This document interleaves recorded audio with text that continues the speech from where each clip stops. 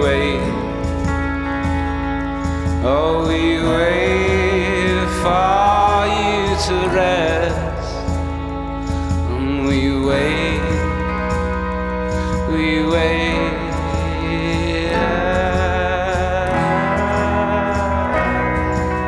Hello and welcome to episode 1612 of Effectively Wild, a Fangraphs baseball podcast brought to you by our Patreon supporters. I'm Meg Rowley of Fangraphs, and I'm joined as always by Ben Lindbergh of The Ringer. Ben, how are you? Doing okay. We're just waiting.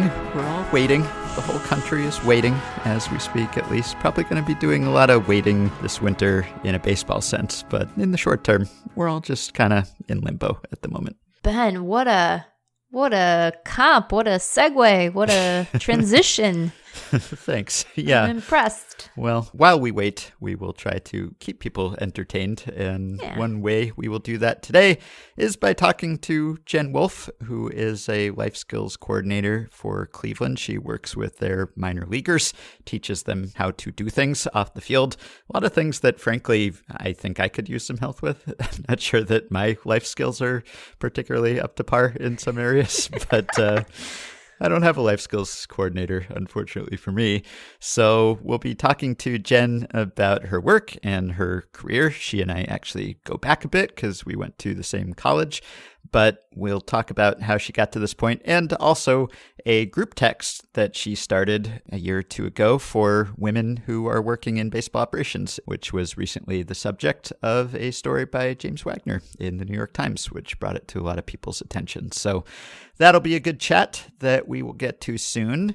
Before that, I figured I'd bring up a little bit of news, non-news, semi-news reported by Jeff Passan, which is about the status of the designated hitter in the National League.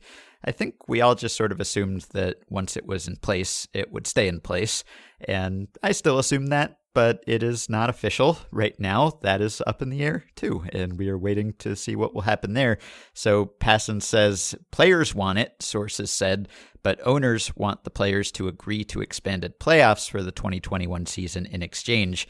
Understandably, the players don't find that to be a particularly equitable trade. The complicating factor is that most front offices would love it. Going back to pitchers hitting after a full season in which they didn't doesn't register right, particularly when the issue is going to be adjudicated for good in a new collective bargaining agreement after the 2021 season. Some executives believe the universal DH will stick around even if the MLBPA doesn't agree to the expanded playoffs. What MLB would trade for it is unclear.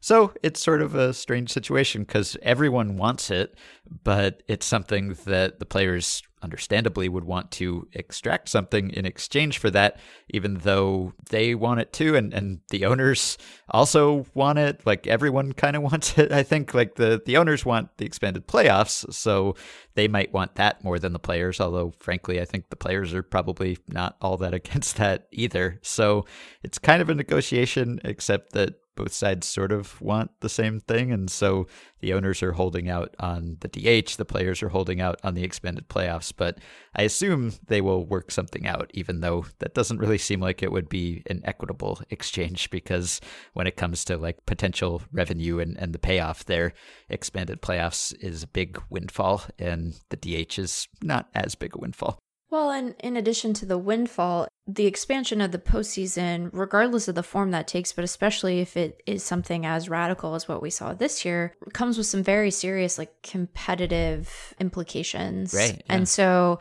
I think that the Players Association, and I'm sure that they're aware of this, would be well served to think really carefully about what sort of safeguards and bumpers they need to put in place to ensure that teams are properly incentivized to win as many games as possible, and hopefully by extension to invest in payroll in a way that will help them to be as competitive as they can be, because it's very hard to unring that bell and to work back from it, as we've seen in prior CBA negotiations. Once you give away gains, it's really hard to get them back. So I think that Jeff's take that some sort of intermediate solution might be on the table is probably what we will likely see, because, you know, the universal DH and the playoffs and all of that are likely to be issues of bargaining in the broader CBA negotiation. Yeah. So I could see sort of a stopgap measure. It is the way that Jeff wrote about it, I think is interesting for us to think about, and that it continues to sort of highlight some of the differences and gaps between what front offices would prefer from a baseball perspective and what their ownership groups are keen on from a profitability perspective. So I can't imagine that anyone in an NL front office is like, oh yeah, get those pitchers back to the plate. Right. Yeah. Because it was terrible. They were bad, and this is better.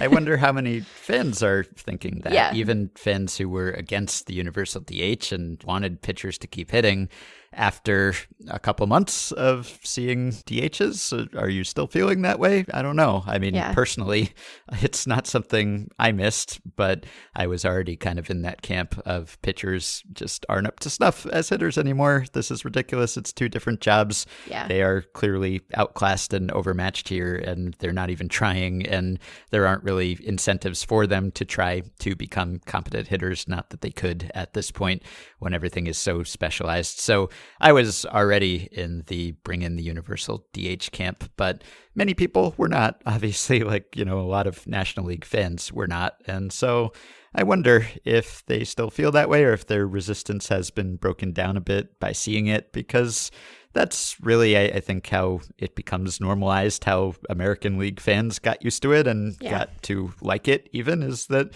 they just saw it all the time, and you get used to it and it's fine. So I don't know that it was a great loss, and it would be weird to go back to that for a year, like to switch and then switch back. Not that that would be like close to the weirdest thing about 2020 or baseball in 2020 even. So I guess if that were just like a 1 year blip and then it went back for a year and then it switched back again, stranger things have happened. There have been all sorts of baseball rules changes that have been applied and then removed and then applied again. But it just seems like there was already so much momentum behind it that we might as well make it codified and official if we can. Yeah, I think that there's an opportunity for everyone to really get what they want, except the most sort of strident NL pitchers hitting diehards. Mm-hmm. Front office folks get what they want. Players get what they want. We get a better on-field product. It's just everybody should keep the DH, and then you can work out the particulars of where that fits relative to other ownership priorities and player priorities in the next CBA. But I think you're right that people would understand if there was some back and forth here, because this season was just so strange, and it is, the next season, for one thing, might end up being perfectly odd on its own and is preceding a CBA negotiation. So I think that people understand sort of how this all works together, but it seems just as easy to do another sort of stopgap until we get through the CBA, which I'm going to optimistically talk about as if it's a thing that we're assured of, when we know that is not true either. Yeah, and the DH was part of MLB's proposal to the players last year. It was part of the owner's proposal. So it's not like something they're against. The players are maybe more in favor of it. In theory, it allows them to make more money because more established veteran players who might not have a position in the field, they can still get a DH job. But everyone kind of wants it. And I think part of it, at least they said, was something like protecting pitchers because of the short ramp up to the season and everything. But I don't know, that didn't make all that much sense to me. It just seemed like everyone was kind of on board with it at this point. And I think given all the concerns about the lack of contact and strikeouts, it didn't help that much. The MLB strikeout rate still went up for the 15th consecutive season, despite pitchers not hitting, which I was interested to see if that would happen, because I knew it was going to be close, and it was fairly close, but it still happened anyway. You just can't stop the ascension of the strikeout rate. But if you were to put pitchers back in, that would accelerate it even more, and I don't think anyone really wants that. We do get a lot of emails about alternate ways of implementing the DH, like the proposal that has been bandied about to tie the starting pitcher to the DH so that you have the DH as long as your starting pitcher is in the game. Mm-hmm. And then if the starter's removed, you lose the DH, which maybe helps from a strategic sense and, makes these decisions more complex and preserves that aspect, but also maybe gives teams more incentive to leave starters in the game, which I think we all agree is a good thing. So I kind of like that idea. I don't have a problem with it, but I just haven't heard much discussion of it as a serious proposal. And it just seems like after having the basic standard DH for decades in the AL and the same being implemented in the NL, it just doesn't seem like there's much momentum toward that or that anyone in the league is seriously discussing it. I don't have anything to add. DH for all. Yeah. Although we had to, in our depth charts and all of the roster resource pages, we reverted it back to pinch hitting. For now, everyone, we'll fix it again. But we can't have a DH there when we don't know. Can't be doing that. No. Nope. Mm-hmm. Yeah, and the NL DHs, let's see, what was their final line? How much worse did they hit? I'm gonna look at the Fangraphs League splits as DH. You're faster than me. It's very embarrassing on my own website. In the AL, DHs hit 229, 314, 410. That was a 97 WRC plus. And in the NL, they had a 96 WRC plus. They hit 235, 319, 412. So there didn't end up being a really big difference in that, despite the fact that NL teams weren't really able to plan for it. But that does pertain to what you were saying about there being competitive implications for this, and that's why they need to figure this out sometime soon, because whether you have expanded playoffs and whether you have a DH affects how you construct your roster and affects what players you're going to try to sign. And I think maybe having more playoff spots disincentivizes teams to spend and try to get better, because if you're decent, you feel like, well, we're good enough to get in, and then who knows what will happen after that. But for DH type players who are on the market, it's pretty important to them and to teams to know whether they need to fill that slot. So they will have to figure that out sometime soon. Yeah, it dramatically alters. Well, it potentially dramatically alters Nelson Cruz's market. Yeah. You would imagine that Carlos Santana might have an easier time. It might end up altering some of the non-tender decisions that get made. Mm-hmm. Although it might also, those same players who are sort of on the bubble, starting to get a little bit expensive, first base DH only guys might still get let go, but now they have more homes to go to. Right. So it does have an impact. I think that some of that is going to be blunted by the fact that the top of that market, which is really just Nelson Cruz, I guess, is probably going to do fine. And there is sort of a certain degree of interchangeability between some of the, first base DH thumper types. But it makes a difference. So they should decide, which means that they will decide the day before the season. So I have a quick stat blast for you all. This is inspired by listener Scott Good from Searcy, Arkansas, who sent in a question, which you will hear after the stat blast song. They'll take a data set sorted by something like ERA minus or OPS plus, and then they'll tease out some interesting tidbit, discuss it at length, and analyze it for us in amazing ways. Here's today's Stat Blast.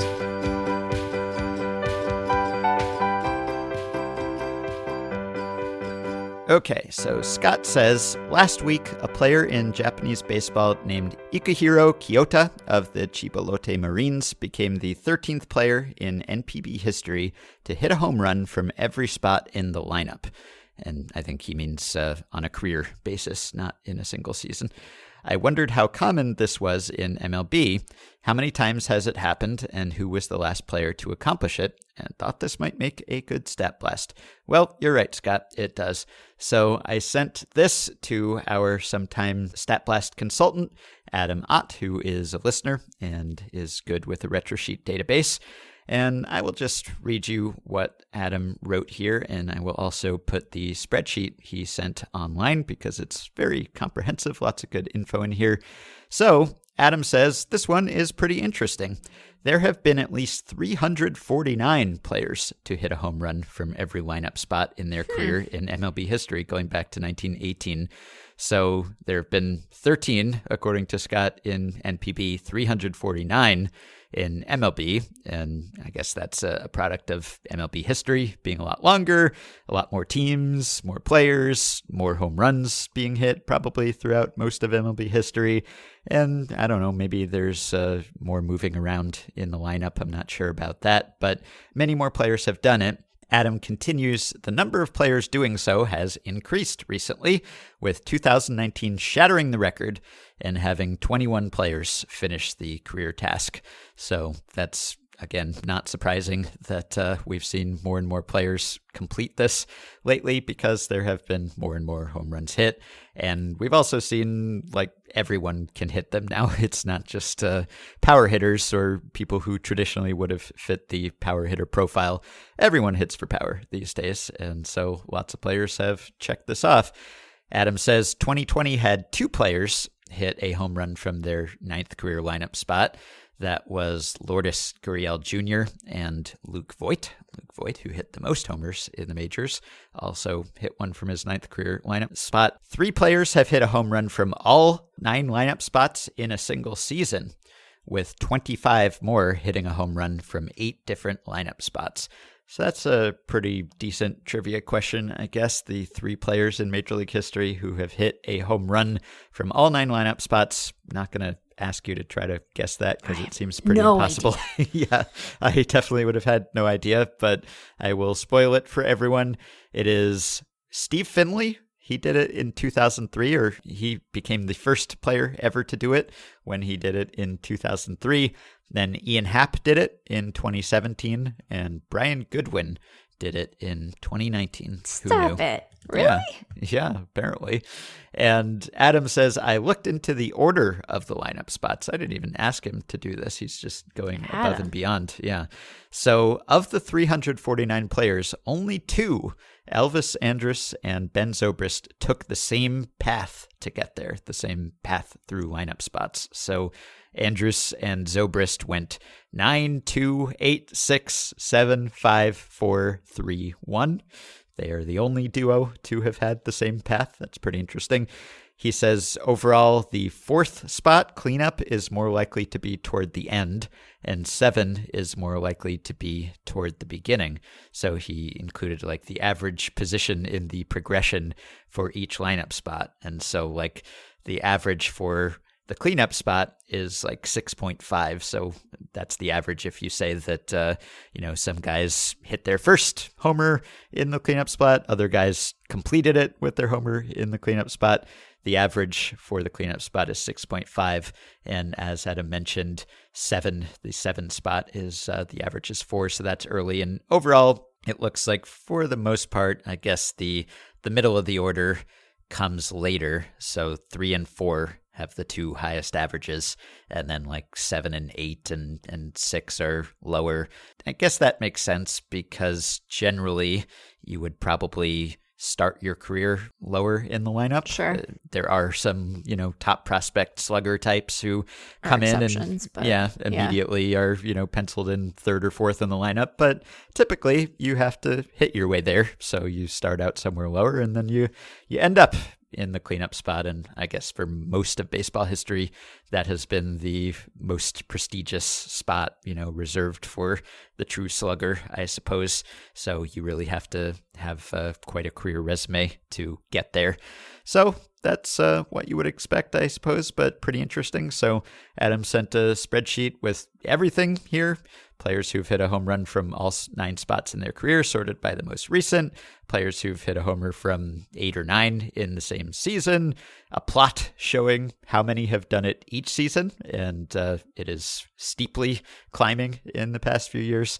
And then the average figures that I was just talking about. So I will link to all of that from the show page. And thanks to Adam for the research, and thanks to Scott for the question.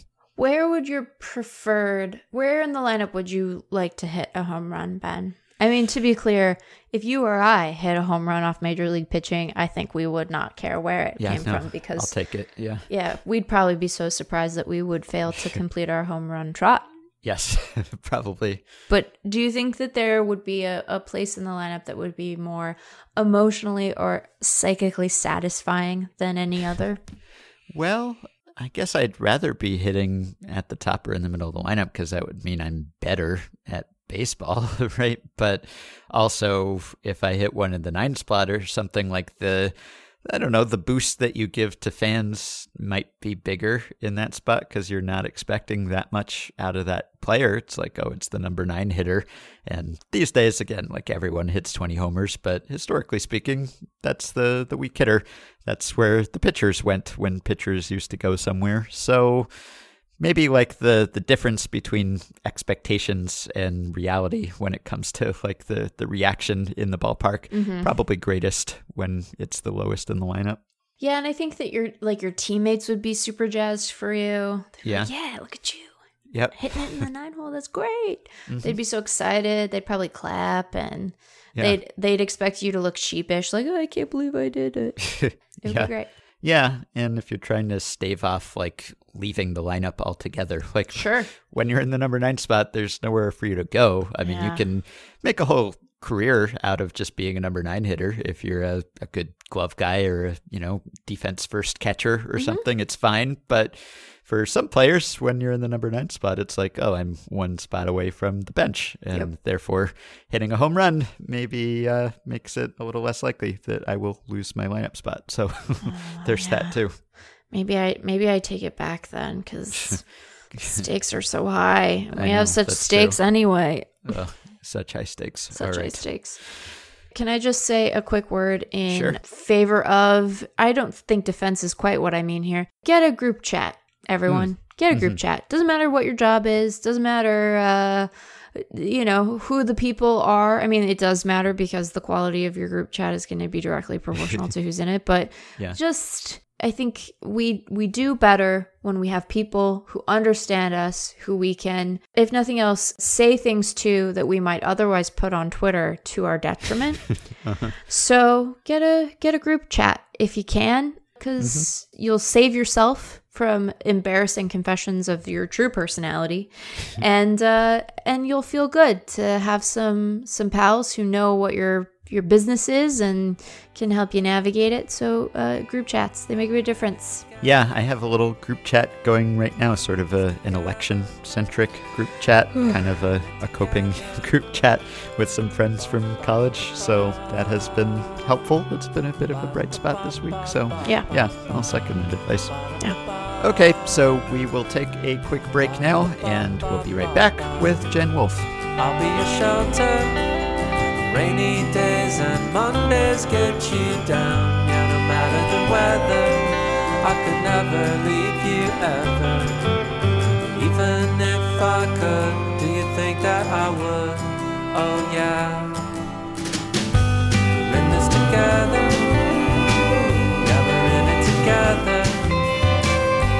We're in this together.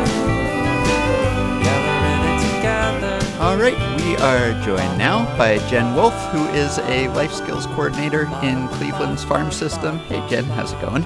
I'm doing well. How are you guys?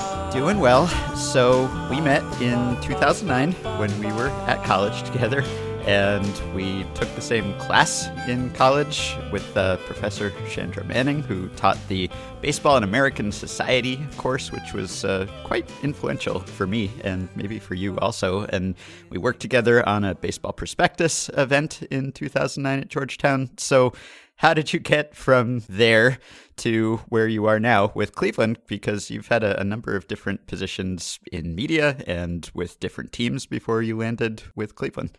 Yeah, for sure. So first of all, thank you guys for having me. I'm really excited to be here. So my baseball career started before I met you. When I graduated high school, I had met Lou Gorman, the former GM of the Red Sox, among other roles in baseball, at my local bagel shop where I worked on weekends, and had told him I was interested in working in baseball, and he gave me a name to contact, and I ended up interning in the fan services department with the Boston Red Sox. So in college, when we met, I was interning or student working, I guess, in the Georgetown athletic department. So not baseball, but was doing a lot with basketball, football, and lacrosse. And then after graduation, interned for the Nationals in their marketing department. And then following that, went to the winter meetings, like many job seekers do, and ended up with an internship with the New York Mets in their baseball ops department. So did that for a year, then went over to Major League Baseball and spent time in their international baseball ops department, both in New York, in the Dominican Republic, where I did a lot with kind of contract approval and setting up the registration process, which was kind of the first steps towards potentially having an international draft at some point in the future, but bringing kind of more order, I guess, to the international signing process. So I did that for a year and then went back to the Mets and worked in their player development department for about 6 years before leaving and coming to the Indians. Can you talk about the transition from being on more of a sort of fan and marketing side to actual baseball operations? And I don't say that to be dismissive of the people who do business side stuff, but it is a shift in role. And so I'm curious, what motivated you to move in that direction, and how did you find that process of trying to get more involved in actual baseball ops? Yeah, so it's definitely something that I always knew I wanted to do. I always knew I wanted to be on the baseball side of things, but I just figured, I'm going to get my foot in the door whatever way that I can. And I would say that it wasn't until kind of the end of college that I really kind of zoned in on that. I had thought about maybe doing PR as well, but just really wanted to have my hands involved in something going on the field. At the time, I didn't really understand fully how front offices were structured and, knew there were scouts, knew there was front office, but didn't really understand the ins and outs. And it wasn't until my baseball ops internship at the Mets that I really got to see, the international side of things, the minor league ops or player development, the scouting, draft, and how it all fit together. But, it's definitely not always easy. And I think there's a stigma against people on the business side, which I don't think should be there. But I think that there's, especially in certain organizations, a very firm division between the two sides.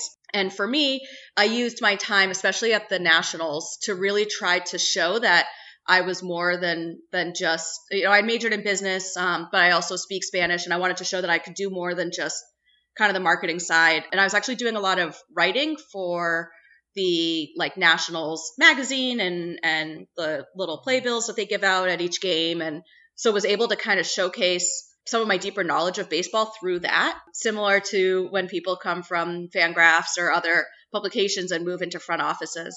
But I think, honestly, what helped a bit, and it sounds kind of counterintuitive, but when I went to my first winter meetings, I think I got a lot of looks because I'm a woman. And I think a lot of teams said, hey, there's this woman that's interested in baseball ops internships. Let's talk to her. And I think if my name was Jonathan instead of Jennifer, I wouldn't have necessarily got the same looks. Now, I think a lot of those were kind of token interviews, though I can't say for sure, but it was 10 minutes, a half hour, whatever, that somebody else wasn't getting. And so I always felt that that was FaceTime, and I needed to take advantage of it and knock their socks off, essentially. And I guess it worked.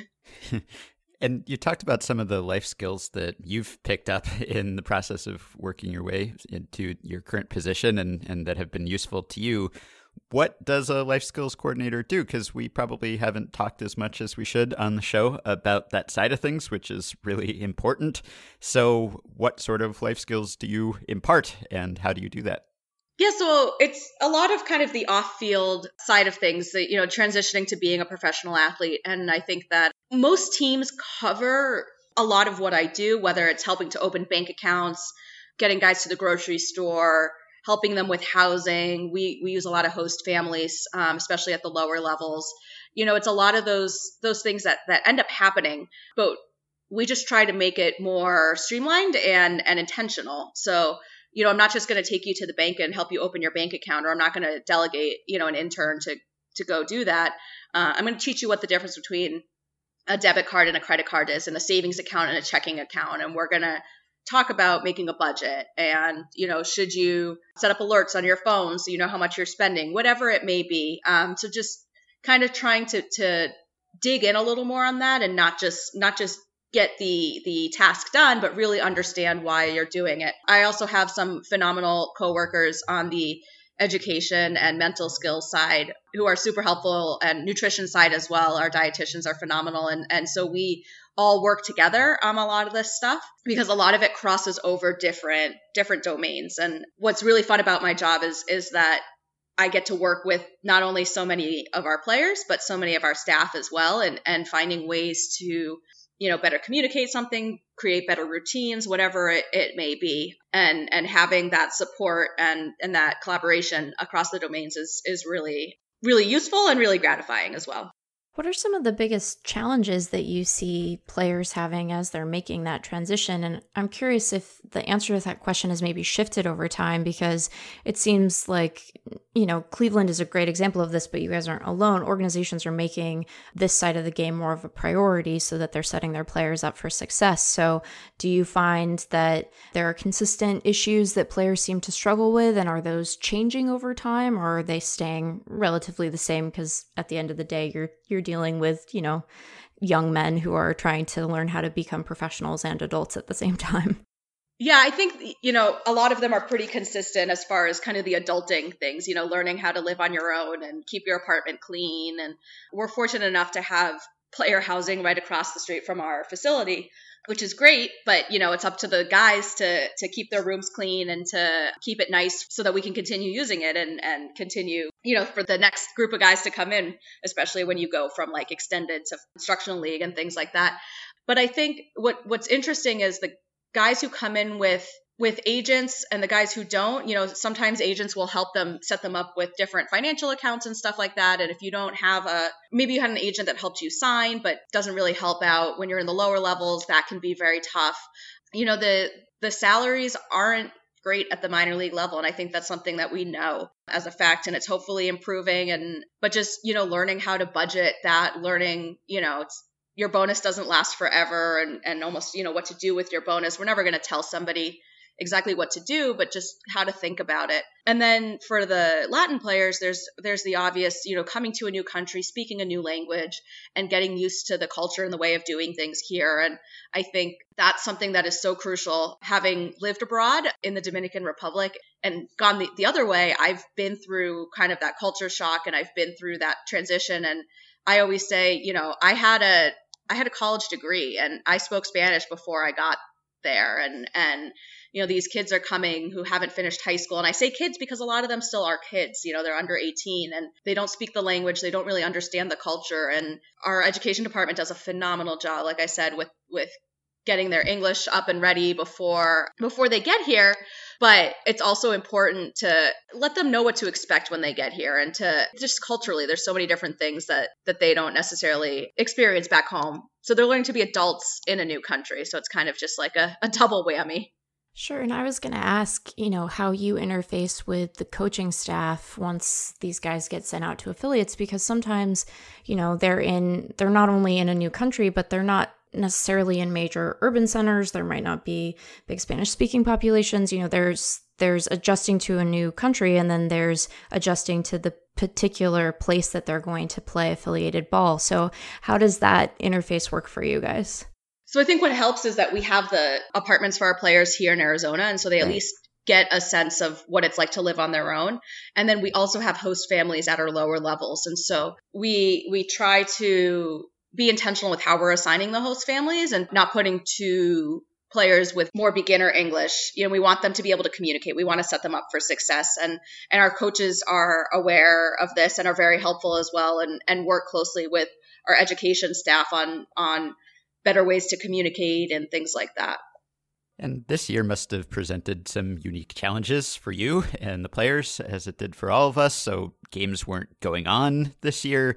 Did players mostly stick around, or did they all go home? And if so, if they weren't where you were you still able to help them? How did your role differ this season from a normal season?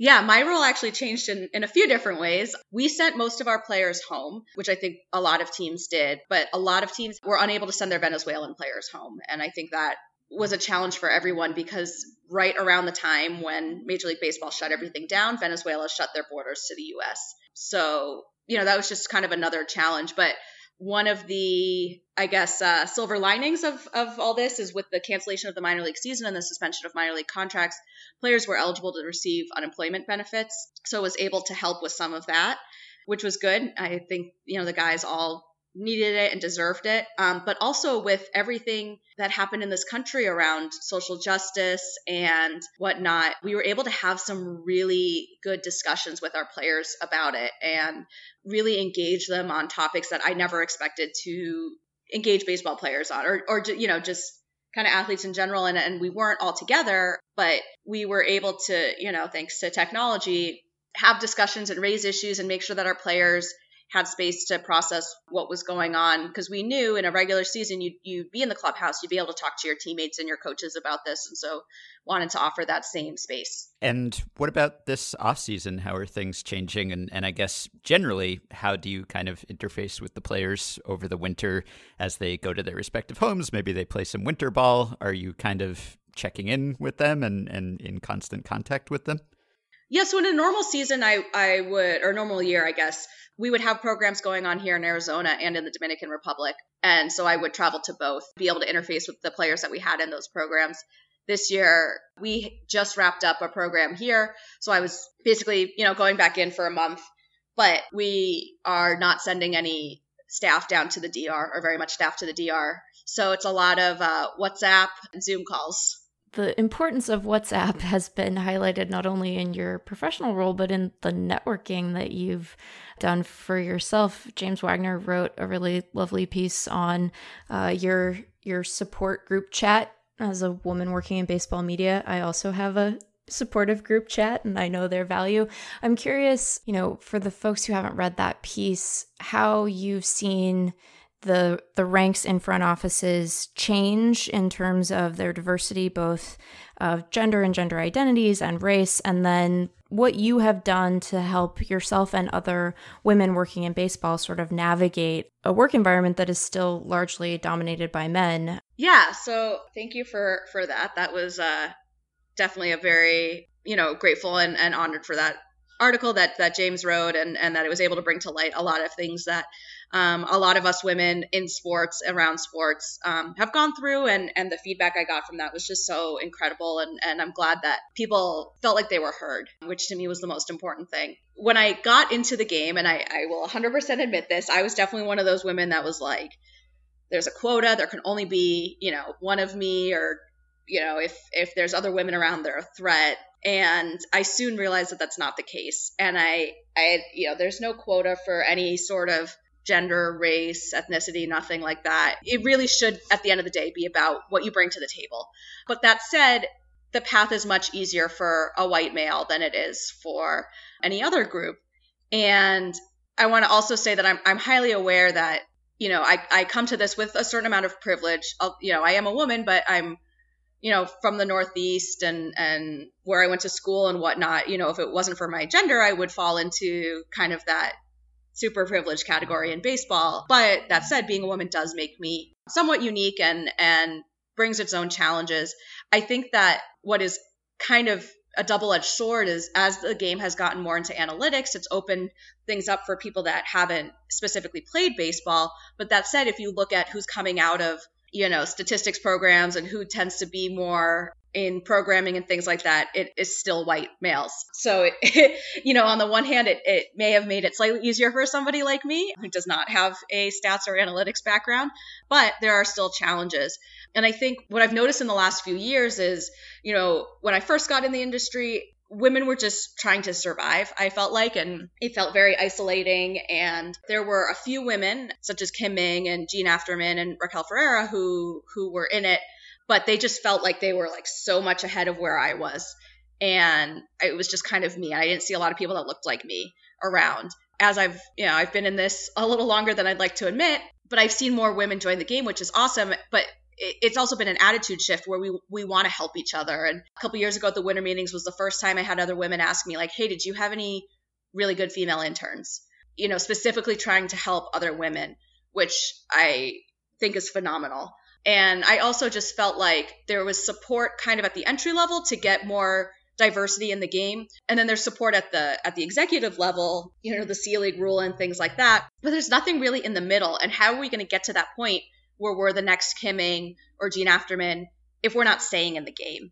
And so my thought and goal kind of with the WhatsApp group was kind of to help create that support and help keep women in the game and not feel like they were isolated. And I've been fortunate enough to end up in places where there are some other women, either who came after me or who were already there.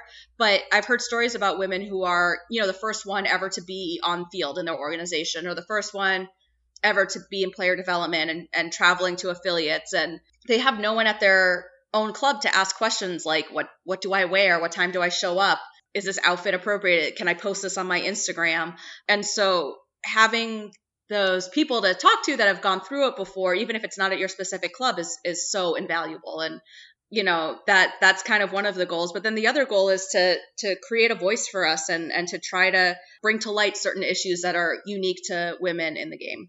I was struck by in that piece by James, the way that the conversation around diversity and inclusion seems to be evolving, and I think evolving in a positive way. You noted that your background, absent your gender, would have made you fit in very well in the applicant pool for most baseball front offices. And I think that we've started to see the conversation shift from being just, we need to get more women in the door, to acknowledging that not only do we need to get more women in the door, but we need to be inclusive of folks who are not ascribing to a particular gender identity, acknowledging that when it comes to the representation among women, that they are still largely white women, and that we need to be more inclusive of women of color. So I'm curious, and you don't have to betray any confidences, obviously, but how the thinking on the team side is starting to evolve to take an appropriately expansive understanding of diversity, because we want to keep the door open behind us, but we want to make sure that the folks that we're bringing in really are representative of all the different kinds of people who play and enjoy baseball. So I'm curious how your thinking on that has started to evolve, and how folks on the team side are starting to think about that when it comes to hiring and mentoring to make sure that it's a truly diverse and representative workforce. Yeah, I think one of the ways that I've really started to look at it is actually not looking at diversity as much and looking at the inclusion aspect. Yeah. And I think you can be unintentionally diverse just based on the applicant pools you've had and who you've hired and, where your team is located if your city happens to be more diverse. But it's very hard to be unintentionally inclusive. I think you really need to work hard to be inclusive for anybody, whether it's women or people of color or different gender identities. And so I think that's where we need to start focusing on. I think you can have inclusion without having as much diversity. And I've been in situations where it's been more diverse, but less inclusive. And I've been in situations that have been less diverse, but more inclusive. And to me personally, I mean, you obviously want both, but I think the inclusion part is the harder part to achieve. And so I think that's when I am in a space that is more inclusive, like that's where I want to be, because you can then add diversity onto that. But I think honestly, a lot of what has happened in this country this year has kind of opened our eyes to the importance of more diversity and just being aware of what other people's experiences are and acknowledging that it's not the same as yours. And I know that I was on the front office side for a long time. That experience is different than being on the field. I know women who are strength coaches or athletic trainers that are, in the dugout. That's different than what I've gone through. So just acknowledging how it's different and learning about that so that you can try to make those situations more inclusive. One thing that was brought up in the article, but it also just seems to ring true for a lot of people, is like access to facilities, right? So some teams may have a women's locker room, but a lot don't. And so especially if you're in some sort of on-field role, having a place to go and change and take a shower and, if you want to work out before or after work, that makes you feel like you're part of the team, and getting clothes that fit and not just be, having to wear the same stuff that everyone else is, just men's clothes that are boxy or too big or whatever it may be. And things that I've been in situations where there was, literally one stall for women to use, like one bathroom. Yeah. And men had like the entire world. And this was not at like a minor league facility in the middle of nowhere. This was at a major league spring training facility. And, it's not necessarily equal facilities, but it's equitable facilities. Right. And I think that's something that when you talk about inclusion, that's like the low hanging fruit for inclusion. It's just having your own space and feeling comfortable in what you're wearing. Yeah, and you mentioned how analytics and some of the changes that we've seen in player development have maybe lowered the barrier to entry in some ways and kept it just as high as ever in others. One of the ways, I guess, in which it has lowered it is that we do see women getting hired as coaches. These are positions that historically have been almost exclusively occupied by men just because they almost always went to former major or minor league players who were all men. And so that's how you got those jobs.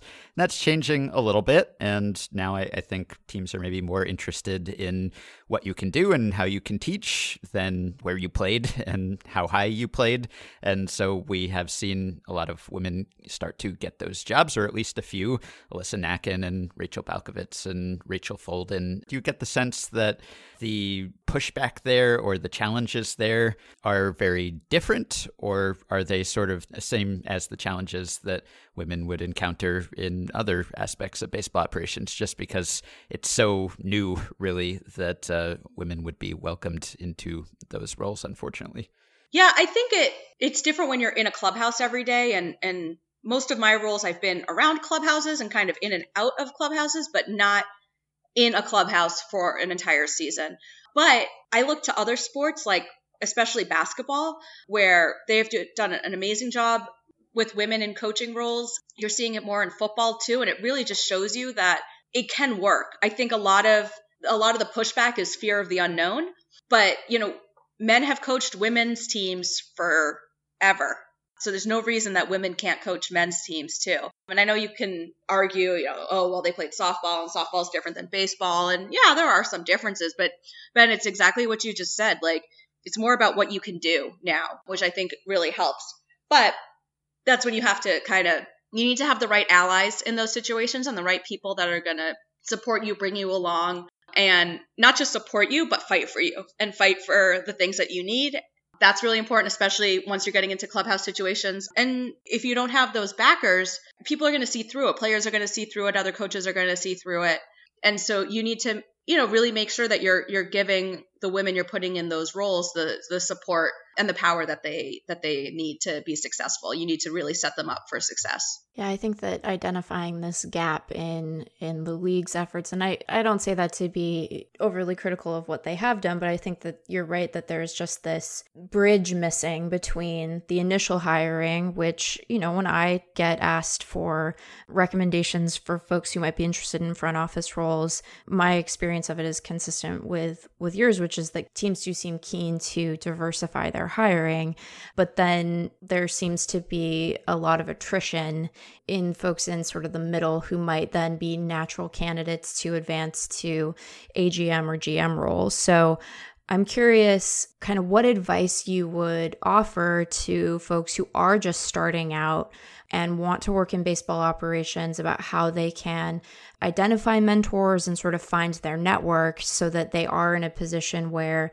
they're connected to folks at other teams and to each other and have that support network so that they can be in a position to be a natural candidate for advancement, right?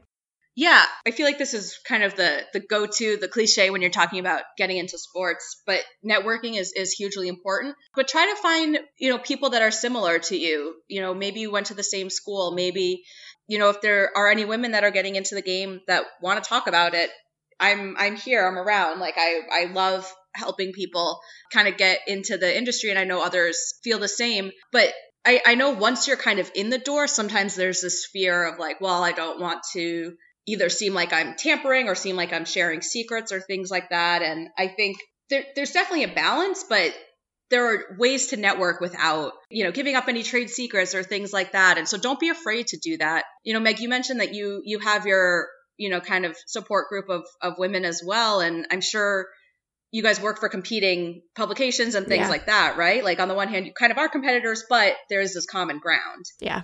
Yeah. So just, don't be afraid if if you're a woman on the analytics side, or you're interested in getting into the analytics side, look for the other women that are there, even if they're working in a different organization than you. And, don't approach it as kind of, I'm looking for my next job or whatever, but approach it like, I'm looking for solidarity and I want to bounce some ideas off of you. And I think most people are pretty open to things like that. Like I said earlier, we want other women to be in this game and to feel comfortable. And I hope that, I don't know for sure, but I hope that there's kind of similar networks among other, gender identities and people of color and whatnot too, because I think everyone's experience is unique. And sometimes it's hard to put yourself in the shoes of what somebody else is going through, but just finding somebody that will listen and understand is really important. Yeah, and the text chain that you started with, 10 people and is now up to 49, or was when James wrote his article. Maybe the article has attracted more, but that was specifically for baseball operations employees, right? And that's sort of your experience. Did you want to restrict it to that as opposed to people on the business side because it would be more helpful for, there to be sort of specified tips or advice or questions, and maybe it would get a bit unwieldy if there were hundreds of people all over baseball in different positions, or are there already support systems or networks that exist for that side of things? Yeah, so my thought behind it was kind of what you said. Like I wanted to keep it more focused, and I think what women who interact with players and who are more on the field, what they experience is different than maybe somebody in the accounting department or the marketing side. Not to say that the support isn't needed there as well. It definitely is. But I've also just thought that a lot of teams are, and just, organizations, companies in general have different, whether you call it resource groups or whatnot, but different groups within the organization to kind of support each other. So they may have a women's group or LGBTQ or a veterans or working moms or whatever it may be. And I thought that when it comes to stuff that is specific to working with athletes on the field, that's mostly limited to baseball ops and maybe like PR, player relations, something like that. But I think within teams, it's also important to have that. So like lately I've been connecting with a lot of the other women at Cleveland who work in ticketing or events or different things like that that I didn't know. And part of that's because I live in Phoenix and they're all in Cleveland. But I think there's kind of two different levels to this. I think what you experience at your club is different club to club. But then I think the experience on field is a little more similar from club to club. And so I think like it's nice to have, my women at the Cleveland Indians that I can talk to and about stuff that affects us specifically at Cleveland, but also have other women in player development that I can talk to as needed. So that was kind of the thought process behind it. And in the article, James brought up the Brandon Taubman incident and how you didn't necessarily discuss it specifically in the text group, just in case people weren't comfortable with that or had interactions with him and might not want to talk about it or could even be coworkers. But did that bring up other issues? Was that viewed as emblematic of other incidents, or was that seen as a particularly virulent outlier? I think people identified with some of the stuff that happened and just that idea of feeling singled out or feeling picked on or feeling uncomfortable in a situation. And so that was kind of what we focused on and more about kind of what it meant to the industry, how it was thematic of other things that have happened in the industry instead of the specific event itself. And this is obviously a tough time for a lot of people working in baseball, and both on the business sides and the baseball operations side, but there have been a lot of layoffs, a lot of furloughs. Do you think that people who come from groups that haven't traditionally been as well represented in baseball are more vulnerable to that, less vulnerable to that? Often when you get some kind of employment crisis, the junior employees are maybe more susceptible to losing their jobs, if there's some sort of last in, first out policy. But has there been a sense that I guess the people on the text group are particularly at risk, or is there just sort of a generalized anxiety that probably everyone in baseball is feeling these days? I think a little bit of both. I think as we've seen just in general, women and people of color have been disproportionately affected by everything that has gone on this year. I haven't seen any numbers and, don't even think I would. I think anything I would end up hearing would be anecdotal, but it is something that has crossed my mind, and it is something that I've thought about a lot lately. And I've thought about kind of how we can be more intentional with making those decisions. And I understand, they're very hard decisions to make, but kind of just when people have to make those decisions to downsize or to furlough staff, take a step back and think about why you're furloughing somebody or why you're letting somebody go, and why this person over that person. And I just hope that the teams just take an extra, second to breathe and think about that before they make final decisions, because I haven't seen any data on it, but it is something that I'm very worried about that will be disproportionately affected by it. When you look at sort of team initiatives or league-wide initiatives to try to make front offices more representative, what is the balance that you've found in terms of what is falling to the team's discretion versus what is sort of being directed by the league office? And what do you think the balance there ought to be? So what I was going to say, it's kind of what I already talked about. I think from the league's end, they have a diversity pipeline, and they have a fellowship program. And I think they do a great job of getting people in the door. And I think, once you get to the executive level, it's the same thing, that they help when there's executive positions open or manager positions open. And so I think by default that kind of leaves the inclusion aspect on the clubs, or historically that's kind of where it's been. And I think on both sides it can be improved and expanded. Yeah. Have you seen, and you don't have to name names, but have you seen any teams that have looked at this as an opportunity? I hate to put something as important as diversifying front offices or people's careers in the bucket of market inefficiency, but are there teams that are sort of looking at the labor landscape and realizing, hey, we have an opportunity here to hire some really smart people who have previously been under-recruited into baseball, but are clearly out there and interested in the game? Yeah, I think the kind of more progressive and forward-thinking teams will hopefully start to think that way. And I think, these conversations are what bring those things to light, fortunately. And in James's article, he said a woman has yet to break through as an MLB player, manager, or general manager. And I think everyone is well aware of that. Do you look at those sort of milestone potential hirings as, I guess, a big deal for the broader effort? I mean, obviously they would be very significant, but do you think those walls have to be broken down in order for there to really be a big change to the pipeline or to the broader hiring trends? Or can inroads continue to be made without those positions being filled by a woman?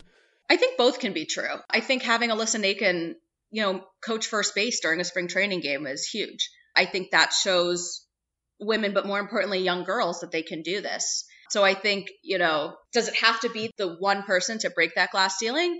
I think that helps. And I think representation is important. And I think, I've never seen a woman doing that, but that never kept me from thinking that I couldn't do those things. But not everyone thinks like that. And for a lot of people, you need to see it first. But I think as we see more people like Alyssa and the Rachels, and, as we see women kind of work their way up into that, more and more women and girls growing up can see that. There's also work that groups like Baseball for All and Justine Siegel are doing to get more girls on the field. I think that helps a lot too. Because if you grow up playing baseball, then you can grow up learning that, this is a career that exists. But I think just making general awareness for those of us, that we are in the game. We might not be at the top yet, but we're there. I think that's really important too. So I think both can kind of happen at the same time. All right. Well, you can find Jen on Twitter at JLW072. As she said, she's open to questions. And thanks very much for taking the time to talk to us. Yeah, thank you both. Enjoy the rest of your week. Just wanted to mention a couple other resources that people might want to be aware of. Jen MacRamos and Maggie O'Hara started the Non-Cis Men in Baseball Analytics Facebook group. It's a private group, but I will link to where you can join if you're interested. And Jen and Stephanie Springer have also been administering a Slack called the Anti-Old Boys Network for anyone who wants to be in baseball ops who's not a cis white man, which includes women and non-cis folks. That Slack is accessible if you message Jen or Stephanie for an invite. That will do it for today. Thanks as always for listening. You can support Effectively Wild on Patreon by going to patreon.com/effectivelywild. The following 5 listeners have already signed up and pledged some small monthly amount to help keep the podcast going and get themselves access to some perks. John Ayers, Jean Bernardo, James O'Brien, Colby Bogey, and Ryan Dorsett. Thanks to all of you. You can join our Facebook group at facebook.com/group/effectivelywild. You can rate, review, and subscribe to Effectively Wild on iTunes and Spotify and other podcast platforms. Keep your questions and comments for me and Meg and Sam coming via email at podcast@fangraphs.com or via the Patreon messaging system if you are a supporter. Thanks to Dylan Higgins, as always, for his editing assistance. And we'll be back with one more episode before the end of this week. Hang in there, and we will talk to you soon. Life doesn't discriminate between the sinners and the saints. It takes and it takes and it takes, and we give it anyway. We rise and we fall and we make our mistakes. And if there's a reason I'm still alive and so many have died, then I'm willing to wait for